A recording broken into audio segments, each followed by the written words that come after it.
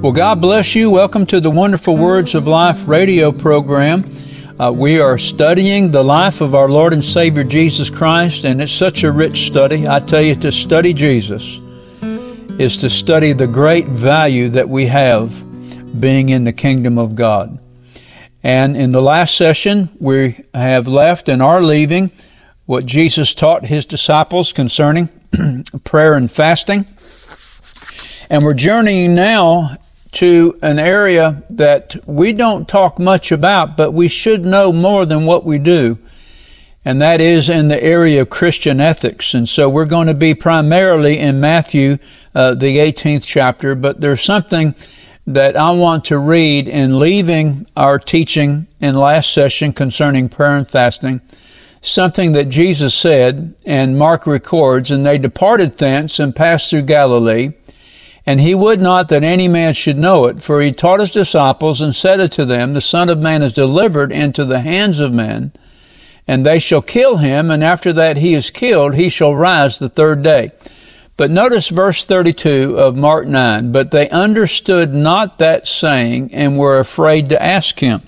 So we have to ask ourselves, why were the disciples afraid to ask Him? Well, Jesus had just blistered them with the rebuke concerning unbelief. And He is now entering into His third year of ministry. And there's not too many months ahead that Jesus is going to offer Himself up in Jerusalem. And these 12 have been with Jesus now for nearly 3 years.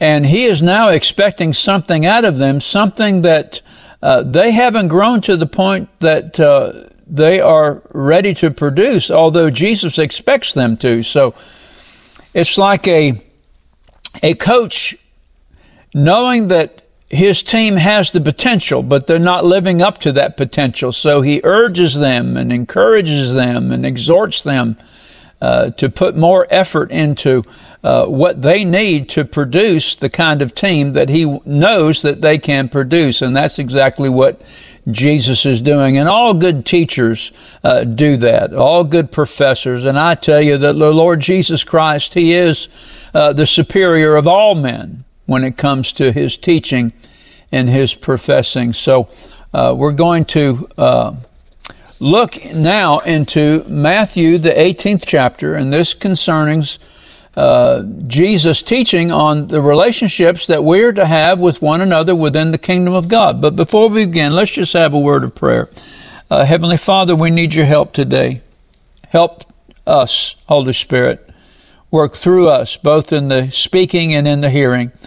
Help us to grasp what Jesus is teaching us in this great and wonderful chapter, and we'll give You thanks for it in Jesus' name. So, as I said earlier, the entire 18th chapter of Matthew records the teaching of Jesus on the subject and doctrine of Christian ethics concerning the personal relationships that we have with each other, that we are to have with one another. We are our brother's keeper. Amen. And so beginning in Mark chapter 9, and He came to Capernaum, and being in the house, He asked them, What was it that you disputed among yourselves by the way, concerning who is greatest in the kingdom of God? But they held their peace, for by the way that they had disputed among themselves who should be the greatest.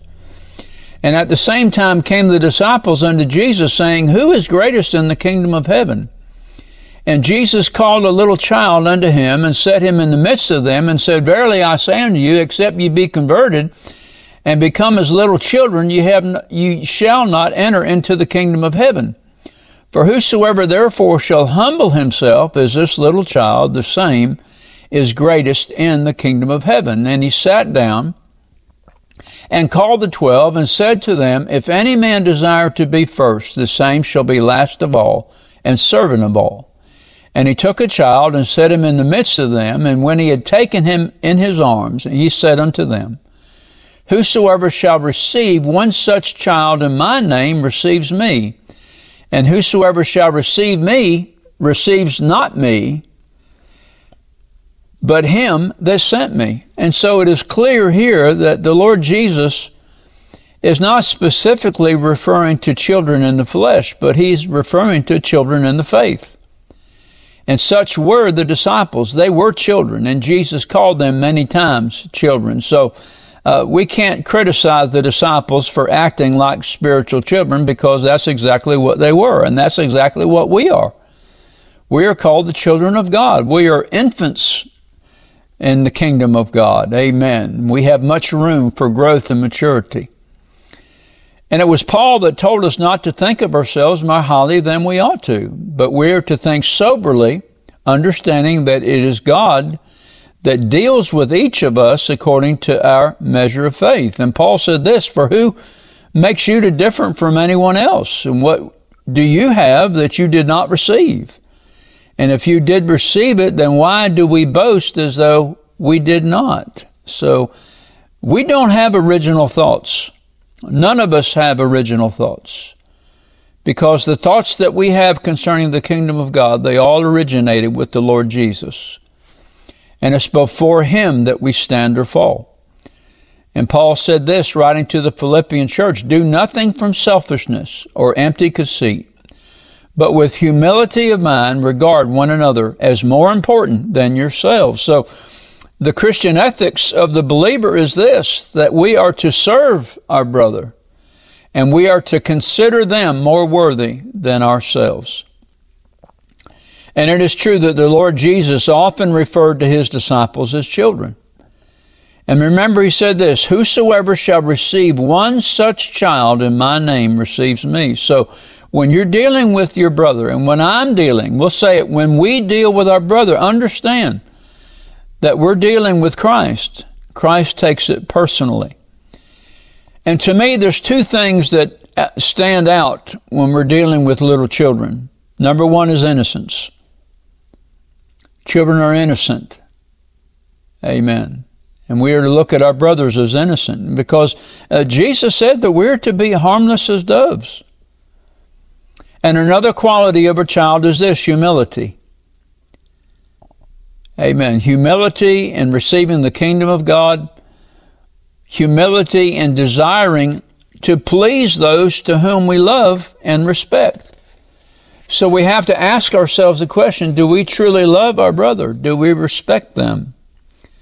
Do we desire to see the best of them? Real teachers, this is what they desire. They desire their students and their pupils to go far beyond them. And we love them and respect them and desire to do all that we can to see that they reach that goal. And John answered him, saying, Master, we saw one casting out devils in thy name, and he follows not after us. And we forbade him, because he does not follow us. But Jesus said, do not forbid him. For there is no man that shall do a miracle in my name that can lightly speak evil of me. For he that is not against us is in our part. For whosoever shall give you a cup of water to drink in my name, because you belong to Christ, verily I say to you, he shall not lose his reward.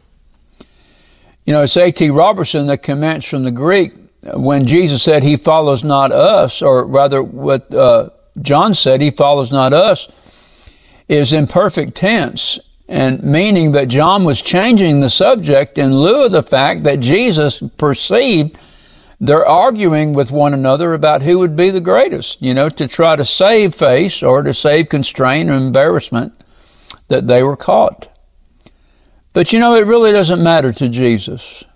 It doesn't matter which denomination that we belong to. Doesn't matter if we're non-Pentecostal or Pentecostal, if we're non-charismatic or charismatic. The fact remains, what Jesus concerns about is what we do. We do in truth. We do in love. Do we truly love our brother? Do we desire the best for him? And Jesus went on and said, whosoever receives one such little child in my name receives me. But woe unto the world because of offenses. For it must needs be that offenses come. But woe to that man by whom the offense cometh. And whosoever shall offend one of these little ones that believe in me, it is better for him that a millstone were hanged about his neck and he were cast into the sea. And the phrase to offend means to cause or to lead or to entice into sin. And it's the Greek word scandalizo. And when Jesus said those little ones that believe in me, he's talking about those that have placed their confidence and are fully persuaded in Christ as Lord and Savior and have chosen to follow him. So we as pastors and we as teachers, we have to look at what we're teaching congregations. Are we deceiving them? Are we enticing them through false teaching to accept the things that are in the world that the Bible clearly says that it is opposed to? Are we enticing those to whom we teach to accept the very things that are in opposition to the love and to the teaching and to the truth of Christ? James says this. He says, do not strive to be a teacher, knowing that if you teach falsely and lead others astray, you will receive the greater condemnation, the greater judgment. So we have to be very careful that what we teach, make sure that it's the teaching of Jesus and not the teaching of man. The teaching of man lives to vain reality, but the teaching of Jesus leads to revelation, not just of truth, but of who God is. And then Jesus went on and said, if thy right hand offend thee, cut it off, for it is better for thee to enter into life maimed than having two hands to go into hell, into the fire that never shall be quenched. Now, Jesus is teaching here about Christian ethics, where their worm dieth not and the fire is not quenched. Hands refer to that which a person puts himself to.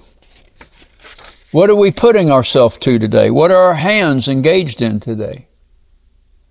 And if thy foot offend thee, cut it off. It is better for thee to enter into life than having 2 feet to be cast into hell, into the fire that never shall be quenched, where their worm dieth not and the fire is not quenched.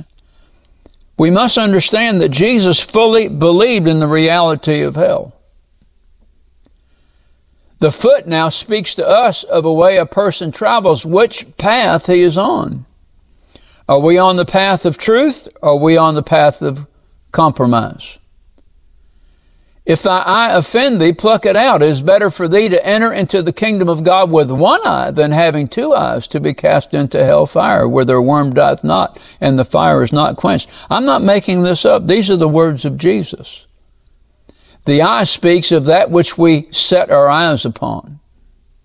And Jesus said, if our eye is single, then our whole body will be filled with light. And then Jesus said this, take heed that you despise not one of these little ones, for I say unto you that in heaven their angels do always behold the face of my Father which is in heaven. For the Son of Man is come to save that which was lost. If you are a follower of Jesus, angels are assigned to you.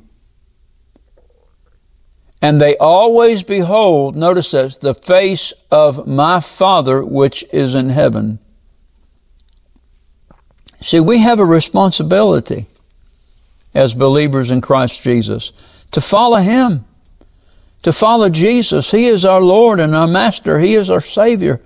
And we must cling to every word that proceeds out of His mouth with the absolute diligence and discipline and conviction and consecration to do it to the best of our ability. This pleases God. So in going back to the one that was casting out demons in the name of Jesus, he was a follower of the ministry of the Lord, even though he wasn't a disciple. And he was still doing a good work in the name of the Lord. And so John was unjust to discourage him or to scandalize him to stop doing that good work that he was doing. So we have to be on guard that the motivation of our hands, our feet, and our eyes don't offend or scandalize one of Christ's little ones, His young followers. to so move them to the point to where they turn away from Christ or discourage them in the face. That's why we should never criticize babes in Christ. Well, they don't dress like we do. What does that matter? What does wearing clothes matter when it comes to the soul, the eternal soul of an individual? Well, they don't wear hair like we want them to wear. What does that matter? What does the length of hair matter? Well, they're dirty. They're filthy. So, what does that matter? Love them. God will clean them up after a while. Don't scandalize them. Love them. And love men of other denominations. I'm not a holiness. I don't pray like holiness folks do. I don't preach like holiness folks do. But I love them and they love me. Hallelujah. And I say praise God for it. So don't fight these denominational divisions. And if people who know God, even though they're not part of our denomination, if they're doing a good work, then praise them. Love them. Fellowship with them as much as you can. Praise God. Let's avoid becoming a stumbling block toward others. And let's just be humble ourselves and do what Paul admonished Timothy to do.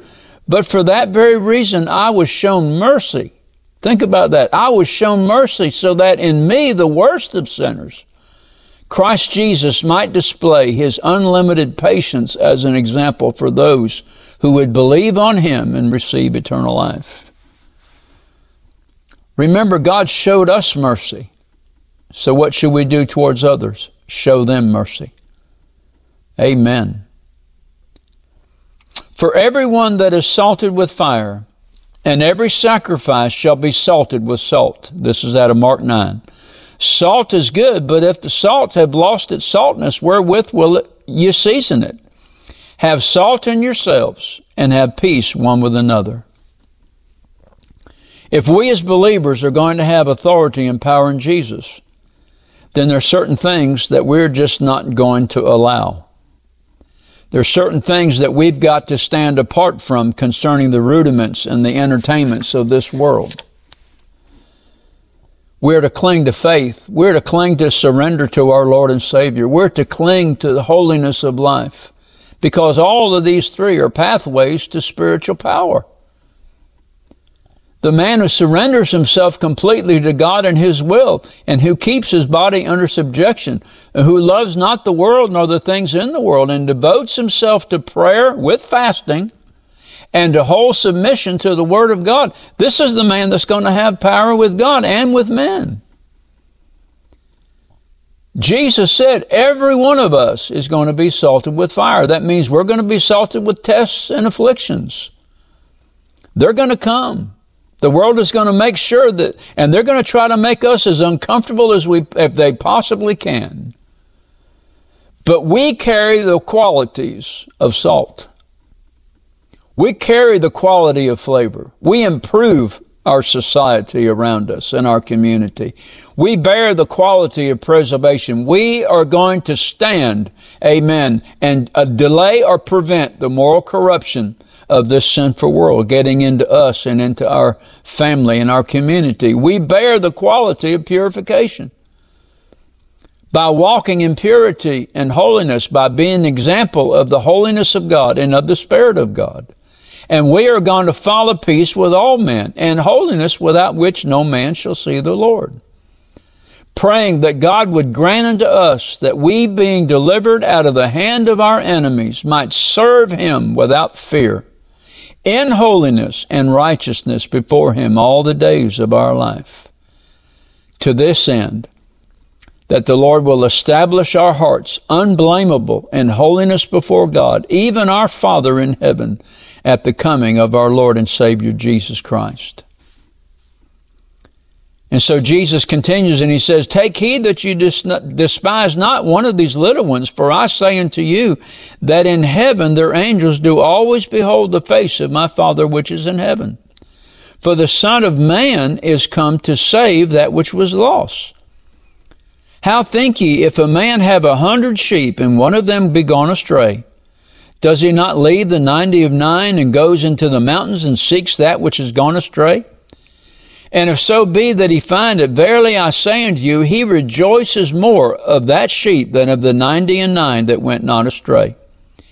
Even so, it is not the will of our Father which is in heaven that one of these little ones should perish.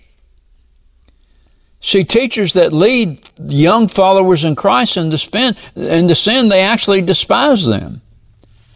And the Lord Jesus says that we are not to do that. Amen. So it is unjust and it is unethical that we who are the teachers and teach others that which is not true, we are the ones that are going to bear the greater condemnation. So we must stick to the Word of God. Find out for ourselves what God is saying in His Word. Let His Word speak to our heart and lead us in the way that we should go. And then Jesus says this, moreover, if thy brother trespass against thee, go and tell him his fault between thee and him alone. If he shall hear thee, thou hast gained thy brother. You know, this is so hard to do, but it's still the demand of Christ. And what's the ultimate purpose? To love our brother and to reconcile with him, even though he's wronged us. You know, John said this, if anyone see his brother commit a sin that does not lead to death, he should pray and God will give him life. In other words, we pray, turn him over to God and God will deal with him. Amen. But there are times that we are required to go to our brother and to tell him his fault. To what purpose? If any one of you strays from the truth and one turns him back, let him know that he who turns a sinner from the error of his way will save his soul from death and will cover a multitude of sins. So what is the overlay of all of this? It's to love our brother like Jesus loved them. Desire to help them. Desire for them to recover. And then Jesus goes on and says this, but if he will not hear thee, take with thee one or two more, that in the mouth of 2 or 3 witnesses every word may be established. And if he neglect to hear them, tell it to the church. But if he neglect to hear the church, let him be unto thee as a heathen man and as a publican.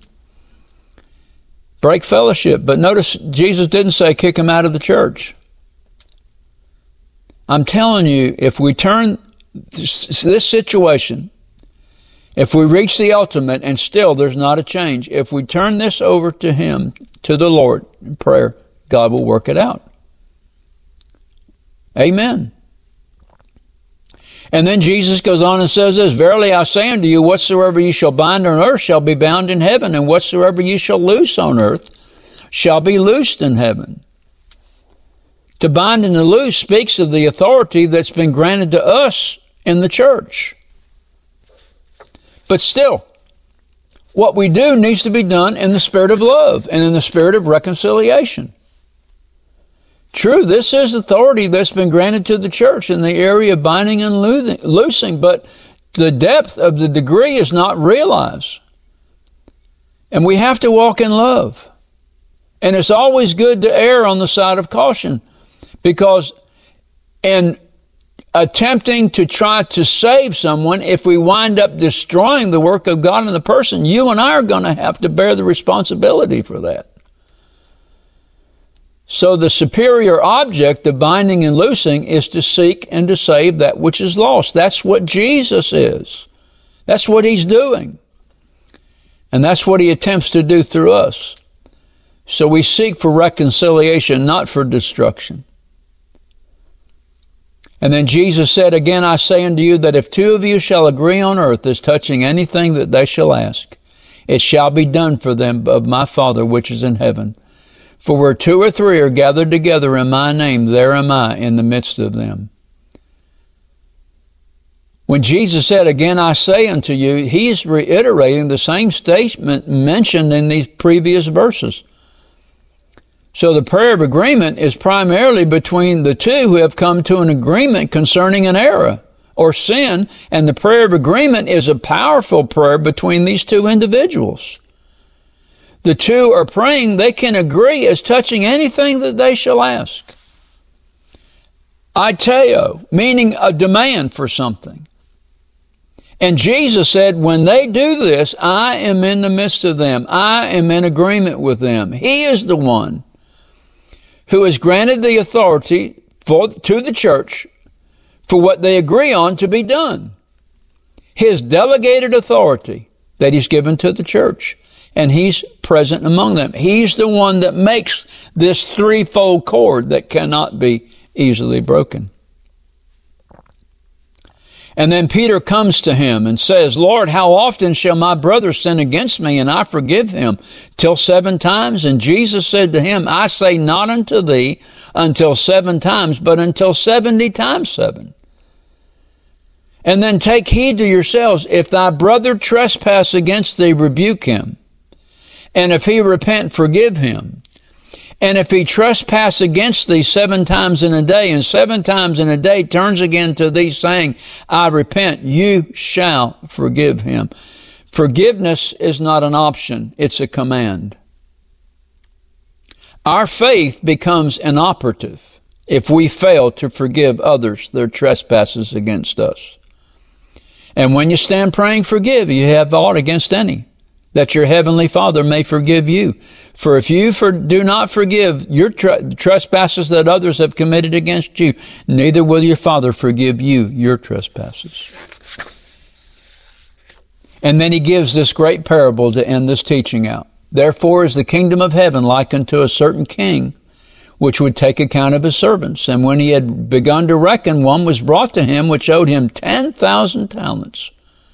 For as much as he had not to pay, his Lord commanded him to be sold, and his wife and children, and all that he had, and payment be made. And the servant fell down and worshipped him, saying, Lord, have patience with me, and I will pay thee all. Then the Lord of that servant was moved with compassion, and loosed him, and forgave the debt. But the same servant went out and found one of his fellow servants which owed him 100 pence, and laid hands on him, and took him by the throat, saying, Pay me what you owe.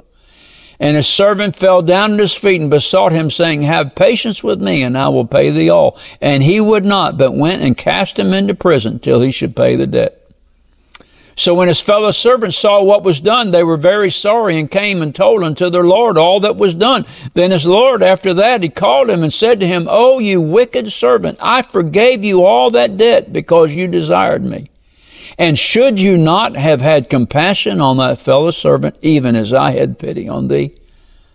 2 key phrases, compassion and pity. And his Lord was wroth, and delivered him to the tormentors till he should pay all that was due him. So likewise shall my heavenly Father do also unto you, if you from your hearts do not forgive every one his brother their trespasses. So we ask ourselves, 10,000 talents, how much was that in today's currency? Well, in silver, it would be $160 million. In gold, it would be $12 billion. And how much is 100 pence? 14 cents. And in the parable, should not thou also have had compassion on thy fellow servant, even as I had pity on thee? This is the crux of forgiveness, having compassion upon those that have wronged us. And Jesus said this, and whatever you measure out to others will be measured back to you. Therefore, if we forgive others, God will forgive us. And Jesus said this in closing, why do you look at the speck of sawdust in your brother's eye and pay no attention to the plank in your own eye? And how can you say to your brother, let me take out the speck out of your eye, when you all the time have a plank in your own eye? First, take the plank out of your eye, then you will see clearly to remove the speck from your brother's eye. So when others wrong us, we have to remember, what's the first rule? Compassion, pity, have mercy. And if we have to go to our brother who is in error, we do it in the spirit of love and in the spirit of forgiveness, desiring our brother to be reconciled. Not in hate, not in anger, not in pride, not in a sense of superiority, but knowing that we are in the same boat they are in. Only that we are not doing what they're doing. So we go to them in mercy. We go to them in love. And when we can bring them to agreement, remember, if any two of you shall agree on earth as touching anything that in heaven, my Father will grant that. And where 2 or 3 are gathered together in my name, I'm in the midst of them. Amen. Reconciliation. Jesus binds that together like a threefold cord. He's in the midst of us. Praise God. So love wins. Love never fails. Love always wins. Compassion always wins in the end.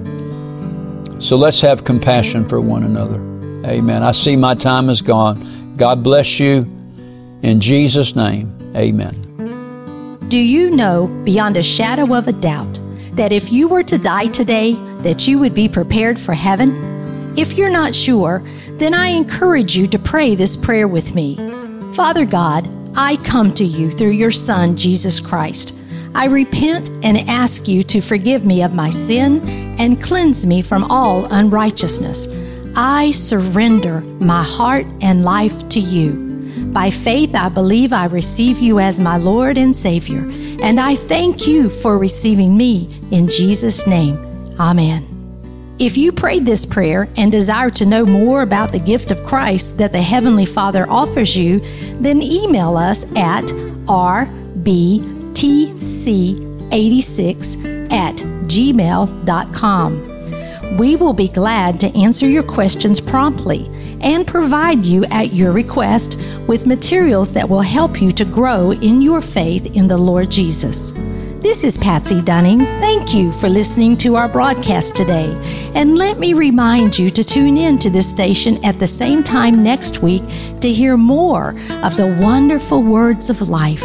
God bless you, and remember what Jesus said. It is the Spirit who gives life.